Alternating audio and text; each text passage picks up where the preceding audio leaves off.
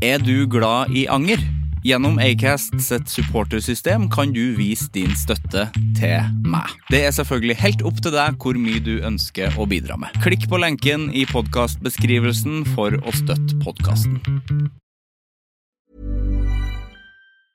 I'm Sandra, and I'm just the professional your small business was looking for. But you didn't hire me because you didn't use LinkedIn Jobs. LinkedIn has professionals you can't find anywhere else, including those who aren't actively looking for a new job, but might be open to the perfect role, like me. In a given month, over 70% of LinkedIn users don't visit other leading job sites. So if you're not looking on LinkedIn, you'll miss out on great candidates, like Sandra. Start hiring professionals like a professional. Post your free job on linkedin.com/people today. Life is full of what-ifs. Some awesome, like what if AI could fold your laundry? And some, well, less awesome, like what if you have unexpected medical costs?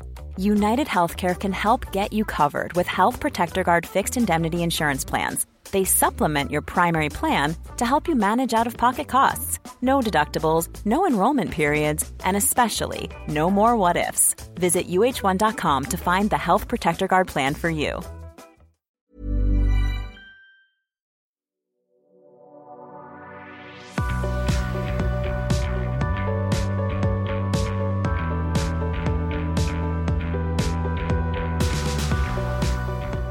Jeg angrer hver gang, altså på jobb, så det kaffeautomat. Og noen gang så prøver jeg å ta noe annet enn vanlig svart kaffe. Det angrer jeg alltid på, fordi jeg tror det noe med melka som bare der. Det ikke noe godt I hvert fall. Så det angrer jeg på. Fordi at jeg vet jo at jeg vil helst ha svart kaffe, men ofte så har du lyst på noe søtt. Og da tar jeg jo det. Tar jeg en sånn wienermelange. Wienermelange utrolig rart, for det jo bare kaffe latte med, heter det? Det rart. Sikkert gammel stand-up fra 80-tallet jeg tar opp nå. Men, Sivert Mo heter jeg, relevant og flott. Velkommen til Anger.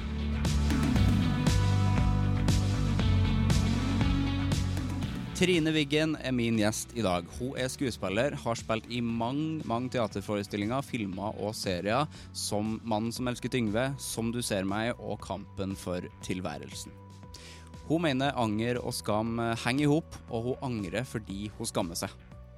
Vi snakker blant annet om skummel, men artig barneunderholdning, at væromslag kan brukes I jobben som skuespiller, at språket forandres, og at det må jo være greit. Å være irrasjonell forbanna I e-poster, anger forbundet med tidsbonanza, og en del om dialekta våre selvfølgelig, trøndersk. Nå starter vi. Hjertelig velkommen. Tusen takk. Vi jo trøndere, vi. Ja. Man da, fordi at du litt distré? Tror du det har noe med det å gjøre? For at jeg også det, veldig distré. At det har noe med det trønderske lynnet å gjøre, mener du? Ja. Vi litt vimsott, liksom? Kanskje, jeg vet ikke. Kanskje man kan tillate seg å være det hvis man trønder? Ja. Nei, det tror ikke jeg. Men nå kommer jeg til å tenke på, så jeg kommer jo fra Stjørdal. Det en sånn vid dal på en måte, eller den jo trang oppover mot Meråker, men så ned mot fjorden så det en vid dal. Så strekker det seg sånne armer av landbruksland ut I fjorden. Så det ganske åpent, og der ser man været veldig godt, det mye himmel der. Ja. Og det været, det skifter hele tiden. Ja. Så om det, altså jeg har tenkt om det har noe, for jeg synes jo at jeg skifter humør hele tiden, og kanskje derfor jeg distré, men det stemmer jo ikke med det man oppfatter trøndere og sånn, for de oppfattes jo som veldig sånn, litt traust kanskje egentlig. Ja. Ja, det får jeg også høre, men jeg kjenner meg ikke igjen som så veldig litt traust det også, men jeg kjenner meg igjen I den skiftinga. Ja, du gjør det. Men kan du skifte liksom fra det liksom ytterpunkter og alt inni? Ja, jeg tror egentlig det. Ja. Kanskje I løpet av en dag, sånn som en dag på Stjørdal, da altså temperaturen skifter. Ja. Men det kan være regn og sol og kjempesterk vind til helt stilt. Synes jeg I løpet av et par timer. Ja, sant. Ja. Hva gjør du nå om dagen? Nå holder jeg på å jobbe på Nationaltheatret, på Ulven, som stykket heter Barneteater. Ja. Der spiller jeg høne. Høne. Det en rolle du liker? Det koselig å spille barneteater. Ja. Det koselig å være, jeg synes det koselig å liksom være en del av ensemblet når vi lager barneteater, for det litt sånn dugnadsaktig. Ja, det det. Ja. På en annen måte enn en forestilling for Ja, større. Men de forestillingene man spiller når man fast ansatt på teater har jo veldig forskjellig karakter. Ja. Det kan være noe som sånn kjempekrevende litterært, sånn som Shakespeare.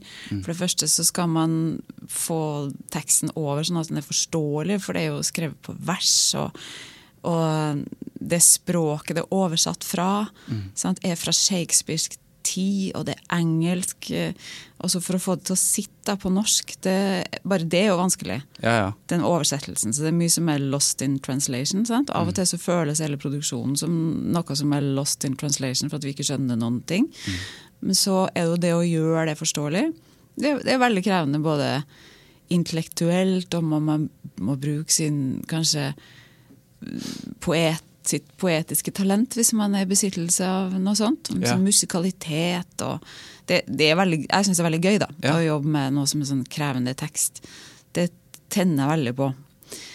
Og så dere høna har jeg spilt en gang før, for 7 år siden, så det jo ikke sånn at nå skal jeg spille høne i Rockeulven, men det som sagt, det jo en musikal for unger, og det en veldig gøy historie.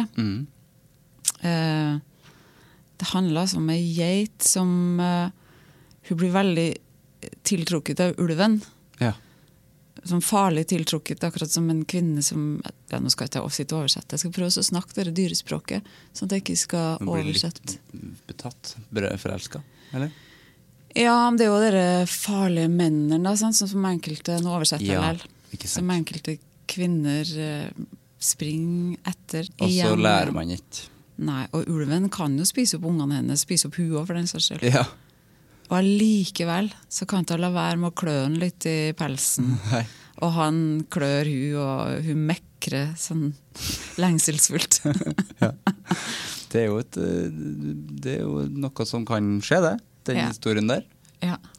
Men forstår ungene det, eller hva tror du de tenker? Skjønner de at ulven skummel, og at men allikevel tiltrekkende, ja. Vet ikke hva de skjønner. Fordi Kaptein Sabeltann synes de jo sikkert det, tror jeg. Det tenkte jeg da jeg var liten i hvert fall, for at han jo det verste, men nå det kuleste. Ja, det tror jeg ungene synes også. Om ulven, ja. Ja, ikke sant? Men det jeg tenkte egentlig ikke den koblingen for nå med den skiftningen i humør og vær og sånn, men det må jo egentlig være ganske perfekt i dette yrket da. Eller kan du bruke det i det? Ja, absolutt. Det tror jeg det mange skuespillere som bruker. Så det om å gjøre å ikke bruke det privat, skal jeg si. Ja. Så kan man fort oppfatte som litt falsk, kanskje. Ja.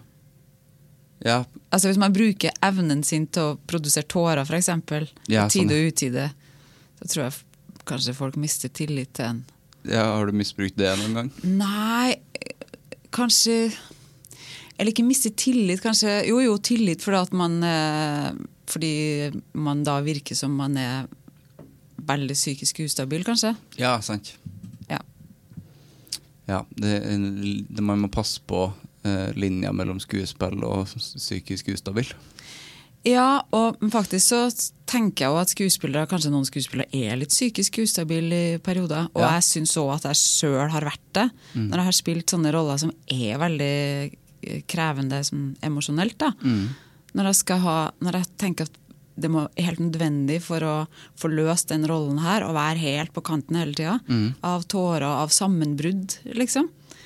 Og da går jeg rundt da, i en spilleperiode kanskje på et par-tre måneder lenger av og til. Og jobbe med å være sånn emosjonelt transparent. Ja. Og da tar man jo inn alt. Da blir man ganske koko, altså. Ja, det skjønner jeg jo. Men er det liksom method acting, så kan du bli karakteren din i en periode? Eller er det følelsene? Jeg tror det mer emosjonelt. Jeg tror ikke jeg jobber egentlig ikke så mye. Jo, det noen slags metode, så det det jo. Men det ikke den Stanislavski-metoden liksom, som mest berømt, som Marlon Brando fortolket i sin tid. Sant? Og at man går inn og lever sånn som den karakteren man skal spille. Og utvikle egenskaper som karakteren har, som man blir psykopat for at karakteren psykopat. Så langt har ikke jeg gått. Men det mer det der med noen karakterer, føler jeg da, krever en større emosjonalitet enn andre. Og da føler jeg at jeg må tillate meg selv å bli det også. Og da det litt slitsomt å leve med meg, for da blir jeg litt nevrotisk, rett og slett. Altså. Ja. Sånn at jeg tar inn alt. Men har du anlegg for nevrose fra før, eller det? Ja, litt. Ja. Eller sikkert ganske mye. Men det har vel alle? Ja, større eller mindre grad. Det jo noen som hører alle lyder, liksom, og som tar inn alt hele tiden. Det må være fryktelig, liksom. Sånn det jeg, altså. Jeg kan lukke av. Du ikke høysensitiv? Nei, men jeg nok ganske sensitiv. Ja, du kan bli høysensitiv. Ja, jeg tror egentlig det. Ja. Jeg snakket litt med Agnes Kittelsen om det med method acting. Har det en norsk ord? For at jeg synes det litt flaut å si det på engelsk. Kan man si metode skuespill, eller blir det feil? Vi kaller det metode. Ja, kan jeg, ja. Og så det jo litt, det jo feil egentlig det, for at alt, det finnes jo, jeg har jo min metode som jeg jobber med. Ja, det akkurat det. Det litt sånn vag, rar titel. Ja, men man kaller det metoden. Ja, ikke sant. Så method acting, du må bare si det på engelsk. Ja, men det litt flaut. Ja, jeg skjønner. Å snakke engelsk. Ja.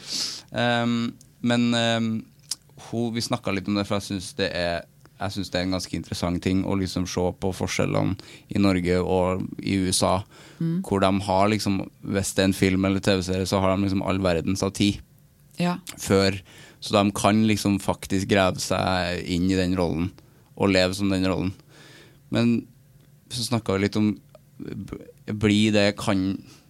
det jo ikke en garanti for at du en bedre skuespiller for det.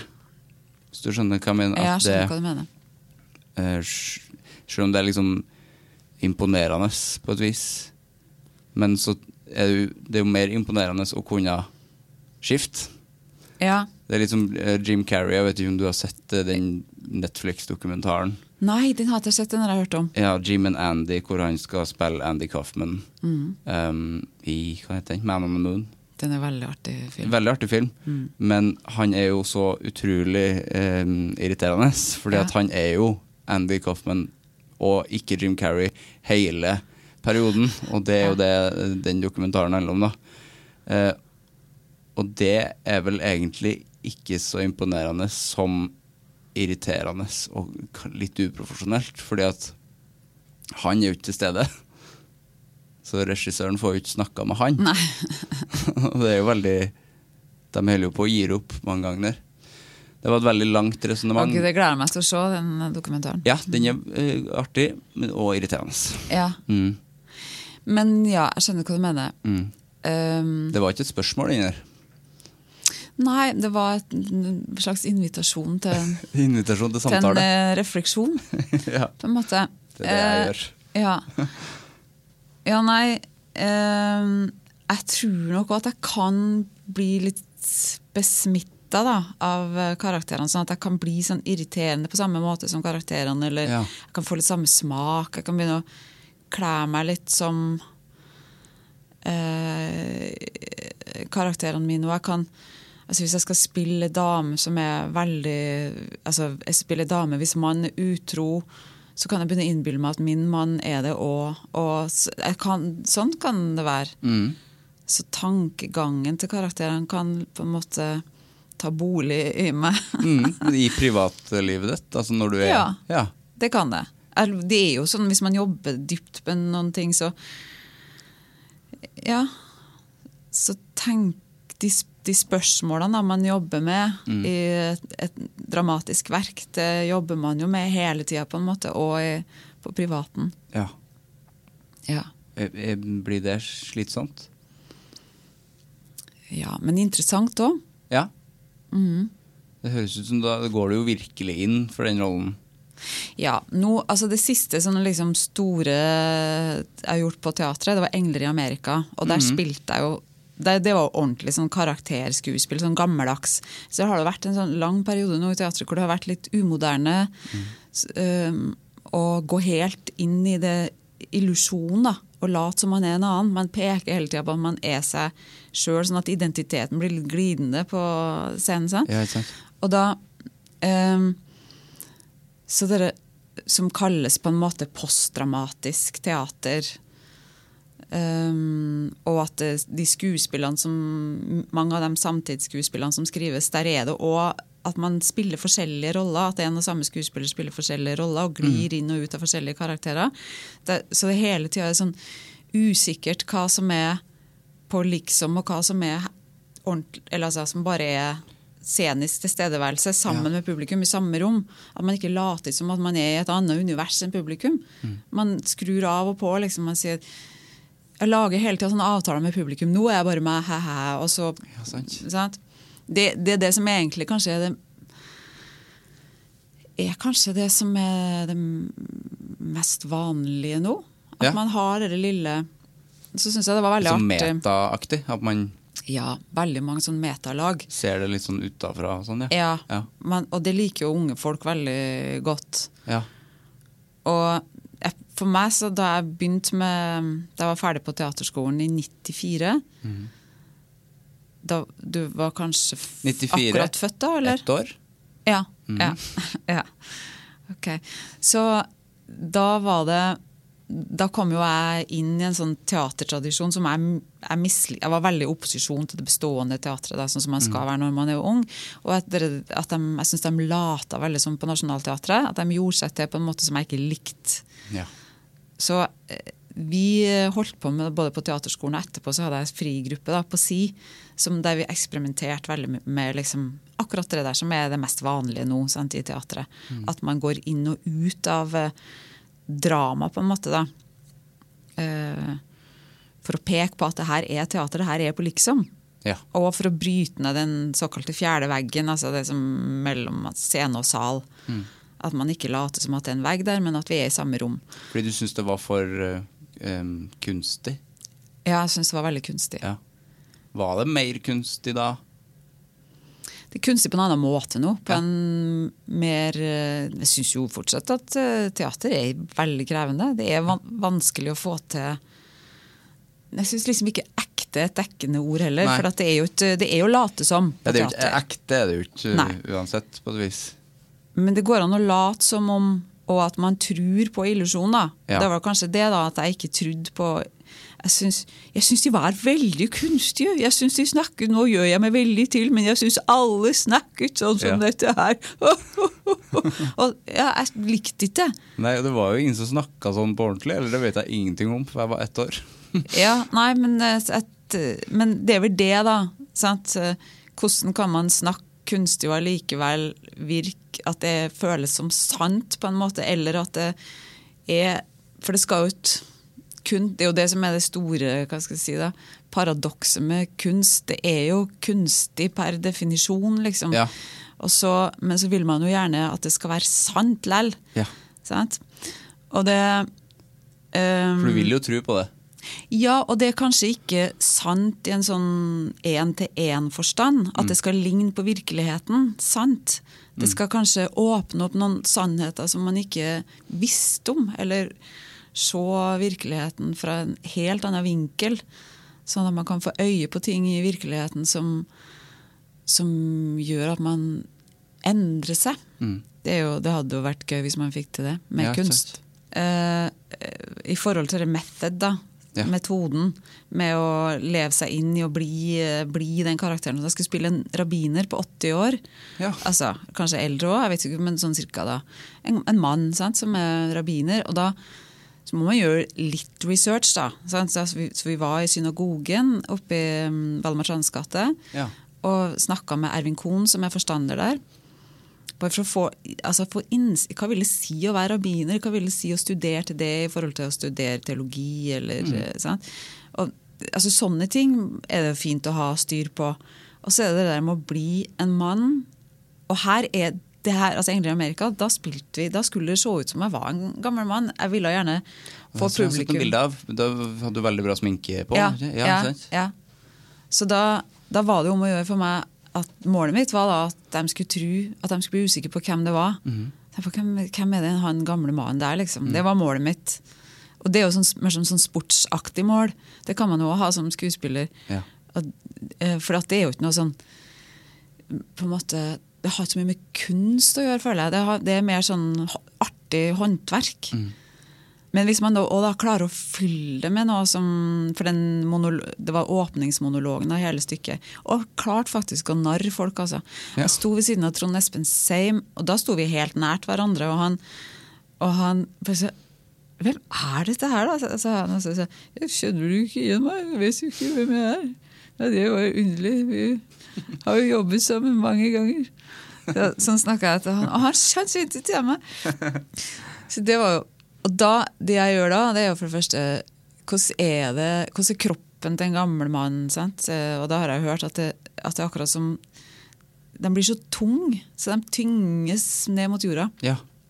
Så jeg fikk dem til å sy noe sånn, på kostymen da, til å sy noe sandsekker inn i kostymet, sånn at jeg hadde 80 kilo på magen, liksom som nedover, som som valka, dere sandsekkene, for å kjenne liksom hvordan jeg kunne bli tyngre og ja, så jeg gjorde masse sånne ting og så på gamle folk og lyttet til gamle folk Det må jo være veldig artig å få en sånn type rolle hvor du helt maskert for da kan du gjemme deg helt da og da kan du virkelig bare være det mennesket det må være en spesiell opplevelse og når folk blir lurt det jo veldig artig og veldig rart når man, og godt Senstad hun spilte også mann da, så når vi var maskert i ansiktet og bare hadde på morgenkåpe og så ut som en dame og gikk vanlig og sånn, så det jo kjempenifst ut.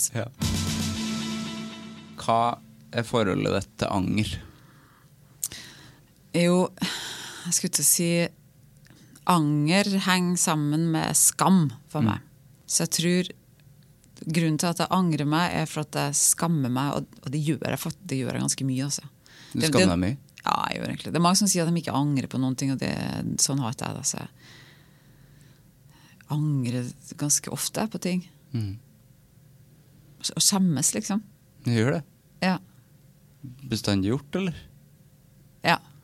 Kommer det liksom fra, kan du huske at du skjemtes da du var liten? Du skjemtes, når man sier det på den måten, så det så veldig trøndersk også. Ja. Jeg skjemmes. Ja. Og det jo ikke noen god følelse. Nei, det jo ikke det. Men kommer det ut fra en grunn til at du skjemmes? Altså, nå bare rabler tankene i vei, men hvis... altså, man kan sikkert påføre ungene sine en skamfølelse, men så tror jeg altså hvis man vokser opp i en familie der det mye, der foreldrene skjemmes, så skjemmes man jo selv kanskje og skammes over ting, skammer seg hvis man har tatt feil, skammer seg hvis man jeg tror egentlig det var mye det høres helt forferdelig ut men jeg tror det var en del skam i familien min det høres jævlig ut men men det høres gjenkjennelig ut også det ikke for å trekke inn den trønderske igjen, men litt. Fordi at hvert fall vi, jeg vet ikke hvordan din familie var, men vi snakket ikke så mye om sånne ting. Nei. Og det leder jo til en del skam i seg selv. At vi liksom var dårlige på å prate om hvordan vi hadde det og sånn. Ja. Jeg tror at det kan ha sammenheng med litt med kultur og hvordan dynamikken i en familie og hvordan man forholder seg til det at alle mennesker kan ta feil og alle mennesker feilbarlige liksom. Og at det ikke noe skam å ikke, synes jo ikke jeg da, å ikke få til ting, det synes jeg jo egentlig ikke det men jeg tror kanskje at det noen som synes det, og så det selvfølgelig æresbegreper, sånne ting som som kanskje annerledes hos menn enn kvinner. Kvinner har mer trening I å, I hvert fall tradisjonelt da, I å bli krenket. Derfor så man kanskje ikke så krenkbar som menn Det masse som har med kultur, så tenker jeg, så noe har jo også med natur å gjøre da.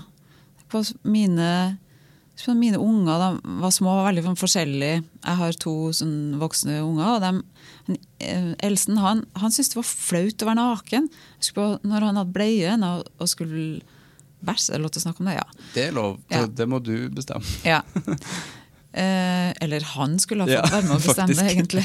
En myndig kar. Ja, men han hadde bleie på og skulle bæsje, og da gikk han, da var han jo kanskje 1,5–2 år eller sånt da. Så gikk han liksom for seg selv og stilte seg bort I en krok. Ja. Så husker jeg på at munnvikene glei ut til siden, og så ble øyebrynene røde, og da visste jeg hva han holdt på med. Og så kom han tilbake, og så gikk vi og skiftet bleie liksom. Men at når han holdt på med det, da var han for seg selv, og han syntes så liksom, da han ble litt større, så var han litt bluferdig med kroppen sin. Han hadde ikke så lyst til å springe naken rundt. Nei. Og så det ikke sikkert at det naturlig for alle mennesker. Og hvis den bluferdigheten og krenker, så kan det hende at man får skamfølelse. Da. Jeg vet det, Sørene. Men, for den hadde han bare I seg. Det var ikke noe... Jeg føler det, for vi var jo I hvert fall ikke... Nei, sant. Jeg skjønner det litt, for at man snakker jo om at det så naturlig, og alle født naken og åpen. Men det har jo skjedd... Jeg har jo jobbet I barnehager selv, og har jo sett akkurat det du snakker om der, at når det skal gjøres noe, så gjemmer de seg jo. Ja. De har ikke noe lyst. Uansett, for jeg jobbet med de minste ungene, som liksom 1–2. Og de vet hva de skal gjøre, men de kjenner at her litt pinlig. Jeg gjemmer meg bak den stolen her. Ja. Det jo veldig rart da. Det fascinerende. At de forstår det. Ja. For det skulle jo tro. Cool fact, a crocodile can't stick out its tongue. Also, you can get health insurance for a month or just under a year in some states. United Healthcare short-term insurance plans, underwritten by Golden Rule Insurance Company, offer flexible, budget-friendly coverage for you. Learn more at uh1.com. I'm Sandra, and I'm just the professional your small business was looking for. But you didn't hire me because you didn't use LinkedIn Jobs. LinkedIn has professionals you can't find anywhere else, including those who aren't actively looking for a new job, but might be open to the perfect role, like me.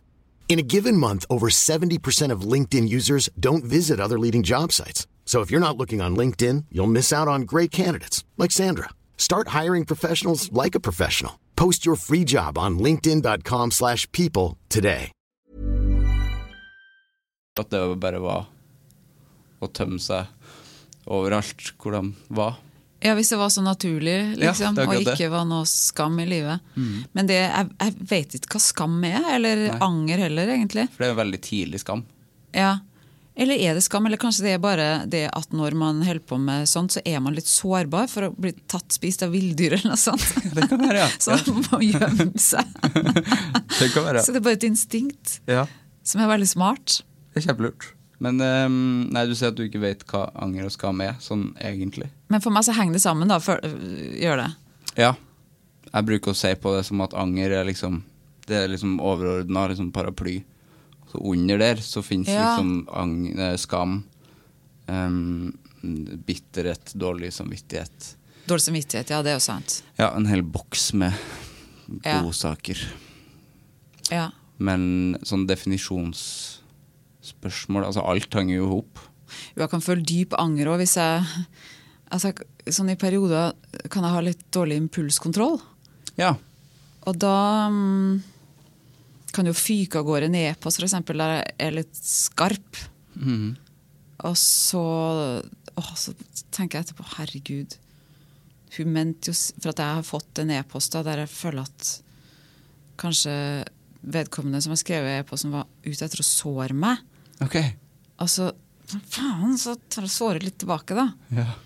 Og så leser jeg det hun har skrevet etterpå, og så, nei, herregud, nå har jeg misforstått det hun skrev, og nå blir hun sikkert såret, og da får jeg jo, da angrer jeg jo, selvfølgelig. Men tolker du ting I verste mening?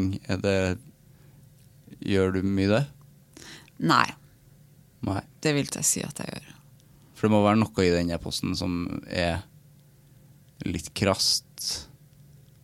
Ja, eller kanskje altså det jo, man kan jo såre hverandre hvis man i en slags sånn har divergerende meninger om noen ting da. Og så jo, men jeg tenker egentlig at selv om jeg prøver egentlig å være sånn large, nå snakker jeg jo engelsk, at det skal være sånn det ikke så stort flaut når du gjør det. Jo, jeg synes det var flaut det nå. Men at jeg skal være sånn stort og rommelig menneske som ikke skal reagere på hvis noen som klapper til meg, så klapper jeg tilbake. Jeg synes egentlig at jeg skal være et sånn menneske som har plass til at folk klapper til meg, skal jeg ikke si. Jeg ser at du slår, at du sint. Ja. Det det man har lyst til å være, ja. Og så bestandig man klarer det da. Men det jeg skammer meg egentlig ikke så veldig, for jeg klarer å ordne opp i det etterpå. Ja. Jeg klarer å si unnskyld. Så det ikke det verste. Det verste det der for eksempel da, hvis nå sa jeg ja til å være med på dere tidsbonanza. Ja, i Trondheim. Ja, det var Marit Moe Maune som lurte meg med på det. Og da så har jeg lurt på hvorfor sa jeg ja til, jeg synes jo egentlig at jeg blir kjempeirritert på en ting i det programmet, og det det der at de sier hot eller not. Ja. Og det fordi at jeg tenker man skal sitte og være sånn, for det første så synes jeg at jeg liker ikke at de sitter sånn og snakker stygt om ting. Jeg liker ikke at de snakker stygt om tid en gang.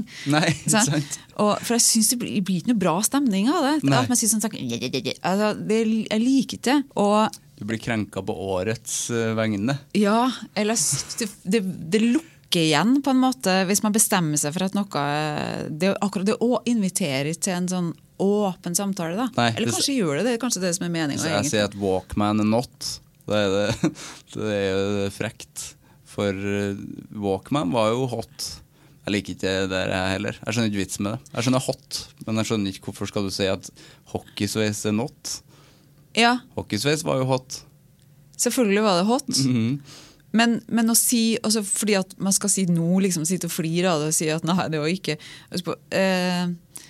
så hadde jeg sagt til Marit da, skal ikke bare si hot på alt? Og så sa hun først ja, og så etterpå så sa nei, vi kan ikke gjøre det, for det ødelegger programmet liksom. Men så sa jo jeg hot lell da, til alt, og så ble jeg så flau, for at jeg klarte liksom ikke å forsvare hvorfor jeg synes at ting var hot. Nei. Jeg klarte ikke å snakke sånn, for at det var en jargong inne i studio der. Nå begynner jeg å angripe dem, fordi at jeg skammer over at og det skulle jeg egentlig, det skal jeg aldri gjøre. Nei. Men jeg klarte ikke å være med på den jargongen da. Nei. Og da klarte jeg heller ikke å snakke fritt. Litt sånn disse-jargong. Ja, det var 1989. 1989, ja. Det skjedde jo så mye spennende det året. Ja. Kanskje grunnen til at jeg sa ja til å være med på det, var for at jeg hadde litt lyst til å komme på TV også. Så begynner jeg å skamme, og for at jeg vet at mor og far blir glad, for da kommer jeg på sånn ordentlig TV som i beste sendetid, og da ser venner deres på det, så da blir de kry av meg kanskje, for at jeg liksom med på TV. Ja. Og det, så skal jeg... Ja, du skjemmes ganske mye, du. Ja, jeg gjør det. Ja. Men gjør du det hvis du med i du har vært med i en TV-serie, men kan du skjemmes av det, at det at du på TV? Nei, det skjemmes jeg. Nei, ikke hvis jeg synes det bra. Ja, fordi at i tidspunktet så du der som deg selv. Ja, og jeg veldig, veldig dårlig til det. Ja, ok.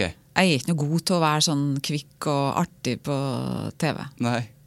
Jeg skulle ha sagt nei til det. Ja, du angrer på det. Ja, så da tenker jeg at jeg sånn seriøs kunstner. Jeg kan ikke være med på sånne ting, så jeg angrer meg for at jeg sa ja til det. Ja. Kjenner du til å angre på at du var her? Nei, jeg tror ikke det, for at nå høres det ut som, for jeg tror at jeg kjenner Bjarte Tjøstheim litt, og jeg vet at han skammer seg for alt. Det gjør ikke jeg altså. Nei. Det gjør ikke jeg. Nå angrer jeg litt på at jeg sa at jeg angret meg på at jeg var med på Tidsbonanza. Men jeg var veldig, jeg tror jeg kjente å bli flau over det. Jeg skal ikke se det. Nei. Men hva dårlig samvittighet da? Det noe du har?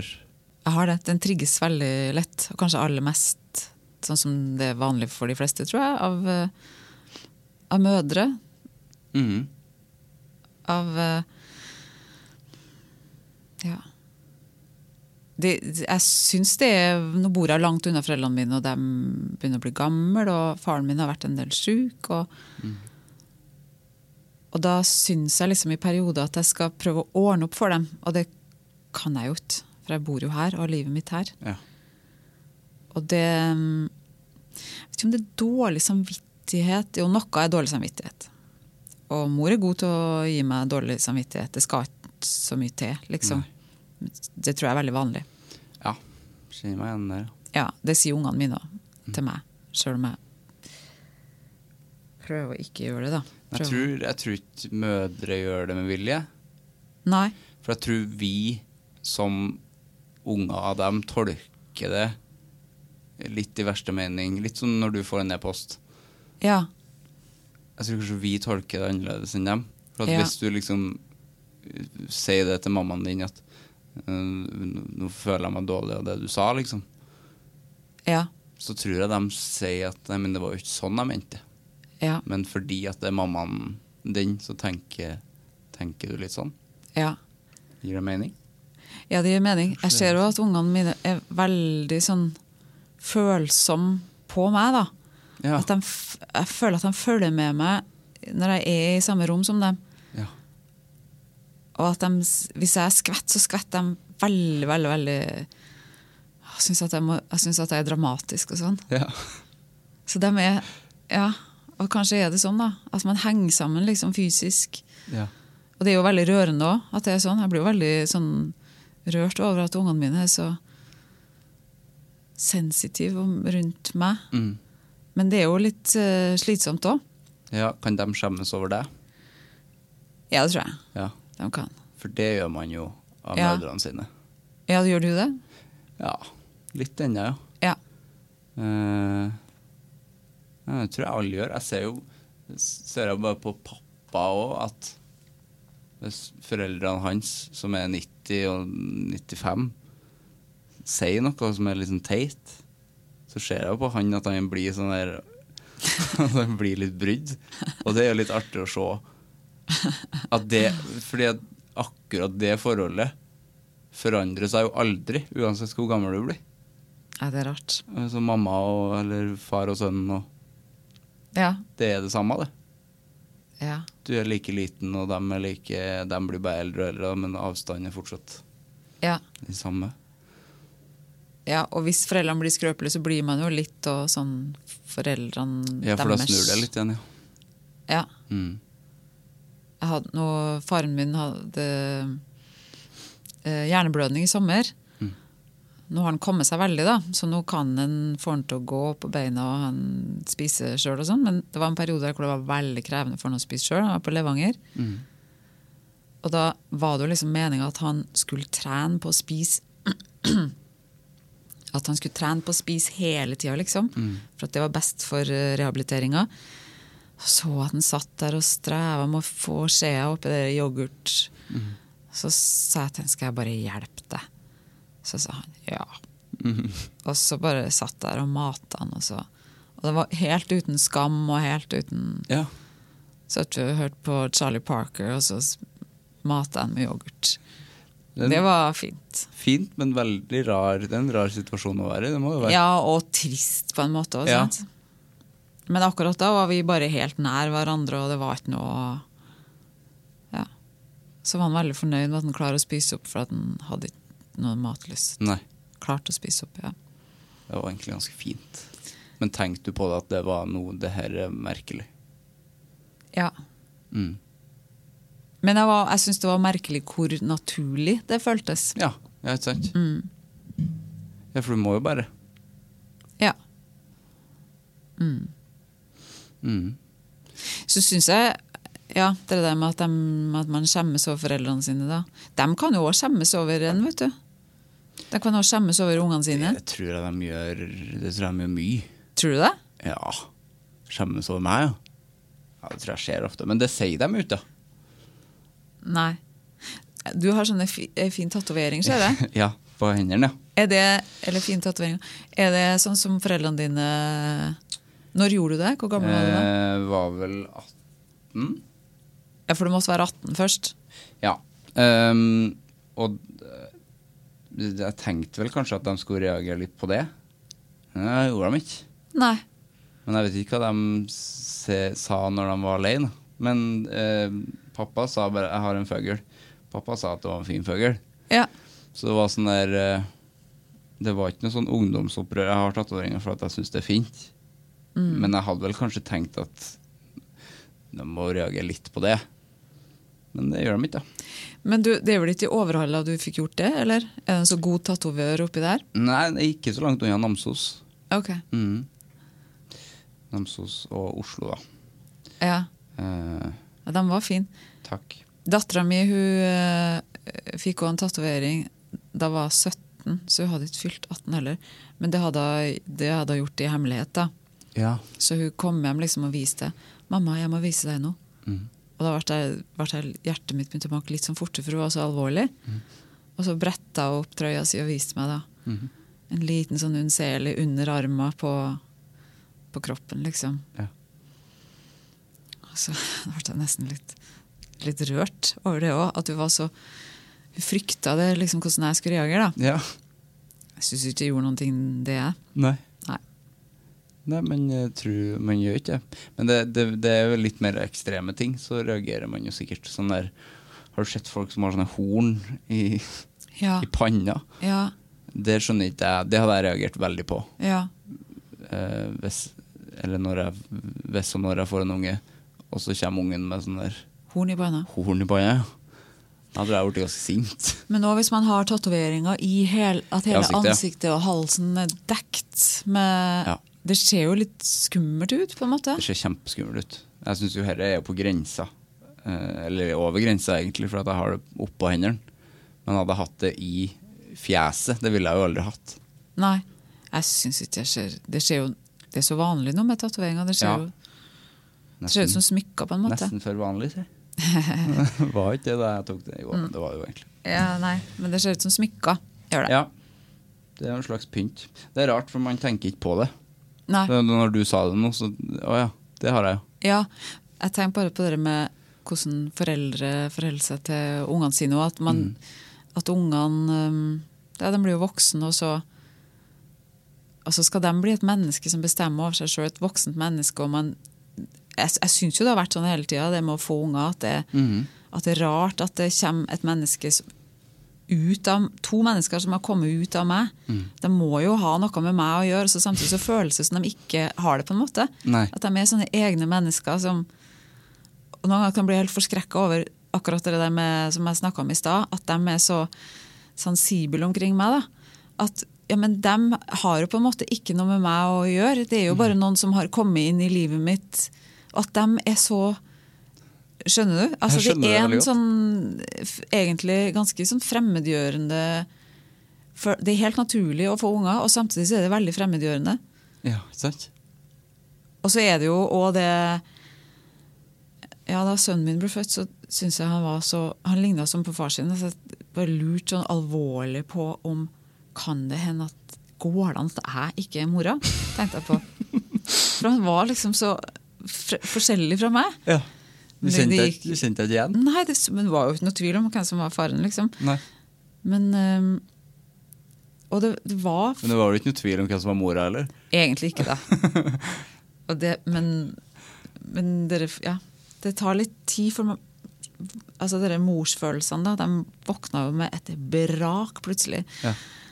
Sånn, når du føler at livet til ungen er trua, så er du rede til å dø på... Ja. Sekundene. Det er instinktene med en gang. Ja. Er man noen gang klar for å bli foreldre? Er det noe man kan bli klar for? Jeg har hatt lyst til å ha unge hele livet, fra jeg var lite. Ja. Fra du var unge selv? Ja. For at jeg synes det er artig med unger, og for at man får liksom pause. For det var veldig godt å få unge da jeg fikk unge, da jeg var akkurat ferdig på teaterskolen, så jeg var gravid i 3. klassen. Og da sånn enorm fokus på seg selv når man skal bli skuespiller. Tenke på seg selv og hvordan man virker på andre, hvordan man... Altså, da var det mye skam. Og det har jo gått over. Takk og lov. Ja. Det er jo kanskje vanlig den fasen når man holder på å bli voksen og ikke helt vet hvem man er. Og at man fokuserer veldig mye på seg selv da. Og så da jeg fikk da min eldste, så var det sånn, så velsignet å få noen andre å tenke på. Ja. For det jo veldig som skuespiller, så tenker jeg, da handler det jo mest om deg selv. Ja, og jeg skulle ønske at det ikke var sånn, men kanskje særlig når man ung skuespiller da. Det går jo litt over det der, og så har jo jeg begynt å regissere da, for at jeg synes jo det fokuset man skal ha som skuespiller veldig krevende. Altså fokus på rollen og gå helt inn i en rolle, det veldig hardt egentlig. Ja. Når jeg regisserer så tenker jeg mye større. Det hørtes kanskje rart ut. Jo, men man har plass til... Men jeg skjønner hva du mener, for det må du vel som regissør, at du tenker... Da må du jo tenke på helheten på en annen måte da. For da skaper du det jo på en annen måte. Ja, absolutt. Men da har jeg plass også til å... Jeg kan sitte og lese mens jeg holder på å regissere, og til og med i innspurten så kan jeg fortape meg i en avisartikkel, liksom. Det er sjans det. Jeg får ikke å lese skjønnlitteratur heller hvis jeg har en stor rolle som jeg er på å innstudere. For meg en gang jeg begynner å lese, så kommer bare teksten som jeg holder på å lære meg uten at det overtar. Så kverner det. Jeg klarer ikke å konsentrere meg om andre ting. Så rollen vinner alltid?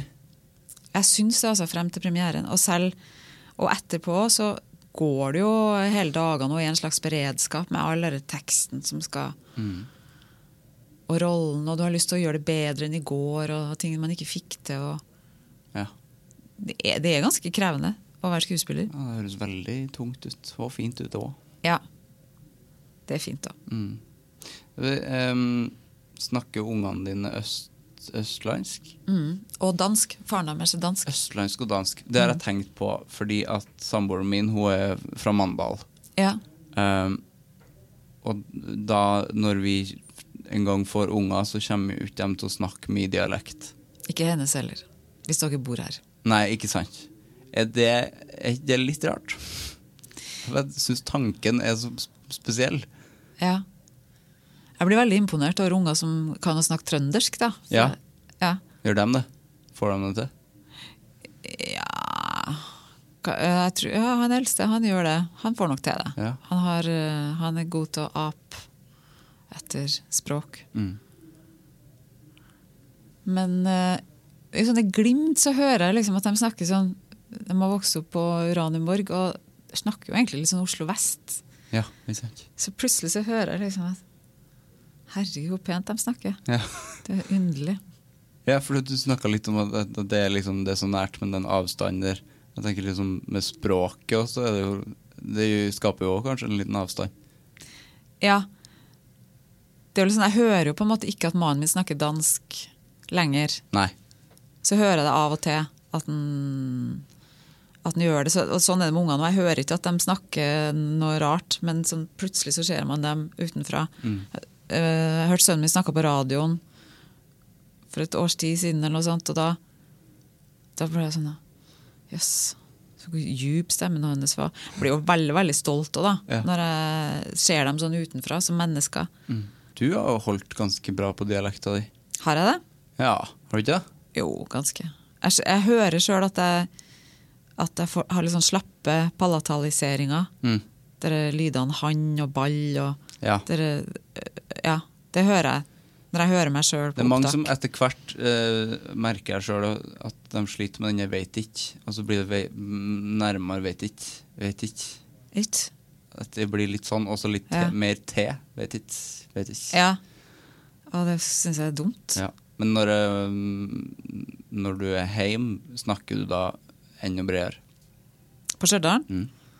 Ja, og så har jeg to-tre trønderdialekter, for at jeg gikk på turen i Trondheim, så da snakket jeg litt penere. Jeg snakket direkte i Trondheim, men jeg snakket litt penere da. Og så er mor og far fra Skaun, Sør-Trøndelag. Ja, ikke sant? Så de snakker såles, og da gjorde jeg jo det når jeg var heim. Og da hadde jeg sånn konflikt, og det var en slags sånn skamfølelse det også, for at ut på gata så var det flaut å snakke skauning, og det var flaut å si, jeg kalte dem mor og far, og alle andre sa mamma og pappa. Ja. Og det var flaut. Så var det flaut når jeg kom inn, for da følte jeg liksom at jeg hadde sviktet dem hvis jeg snakket stjørdalning og ikke skauning. Ja, skjønner. Men det er sånn, ja, nå er jeg jo ikke flau over at jeg ikke snakker ordentlig sånn stjørdaling lenger. Nei. Jeg har bodd der i 30 år. Ja.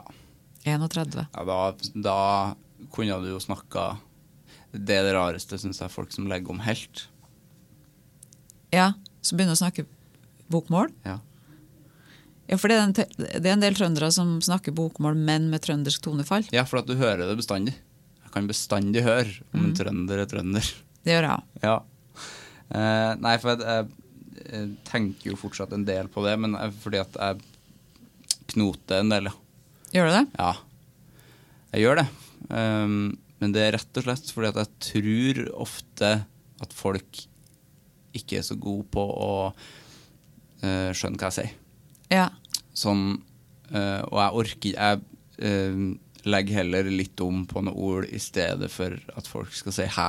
Jeg orker ikke å gjenta meg selv, bare fordi at jeg skal ha sånn prinsipp for å holde fast på dialekter og det der er et veldig rart fenomen. Jeg synes det ikke er noe flaut med sånn knoting i det hele tatt. Jeg synes det er helt naturlig at folk vil gjøre seg forstått.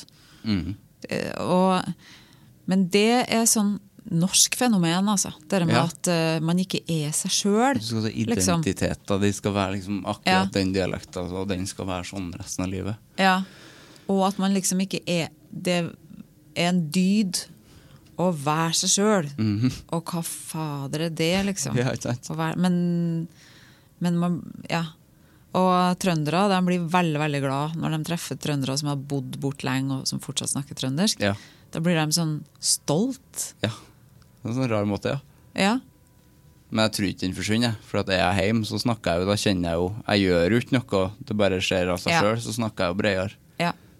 Til farmor, liksom, så snakker jeg jo bredere til henne. Ja. Men det er ikke så farlig. Men Nei. Nei. Det er ikke så farlig. Nei. Det har vært veldig trivelig å prate med deg. Ja, like måte. Har et siste spørsmål. Hvem synes du jeg skal snakke med i Anger? Synes du skal snakke med Sara Jonsen. Sara Jonsen, ja. Og kanskje Paul også, mannen hennes. Ja. Nå kommer jeg til å tenke på han, for at han tror jeg er god til å angre seg over ting. Fint. Det vil jeg gjerne. Ja. Takk for praten. Takk for praten.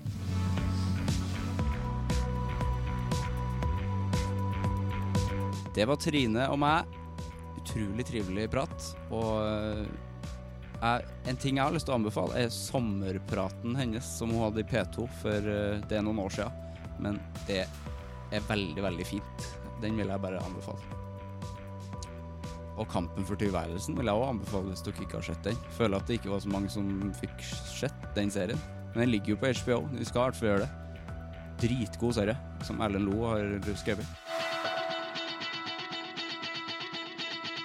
Abonner, vurder og alt det der. Vi høres neste vekka. Hei!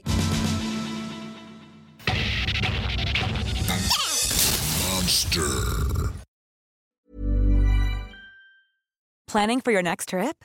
Elevate your travel style with Quince. Quince has all the jet-setting essentials you'll want for your next getaway, like European linen, premium luggage options, buttery soft Italian leather bags, and so much more. And is all priced at 50 to 80% less than similar brands.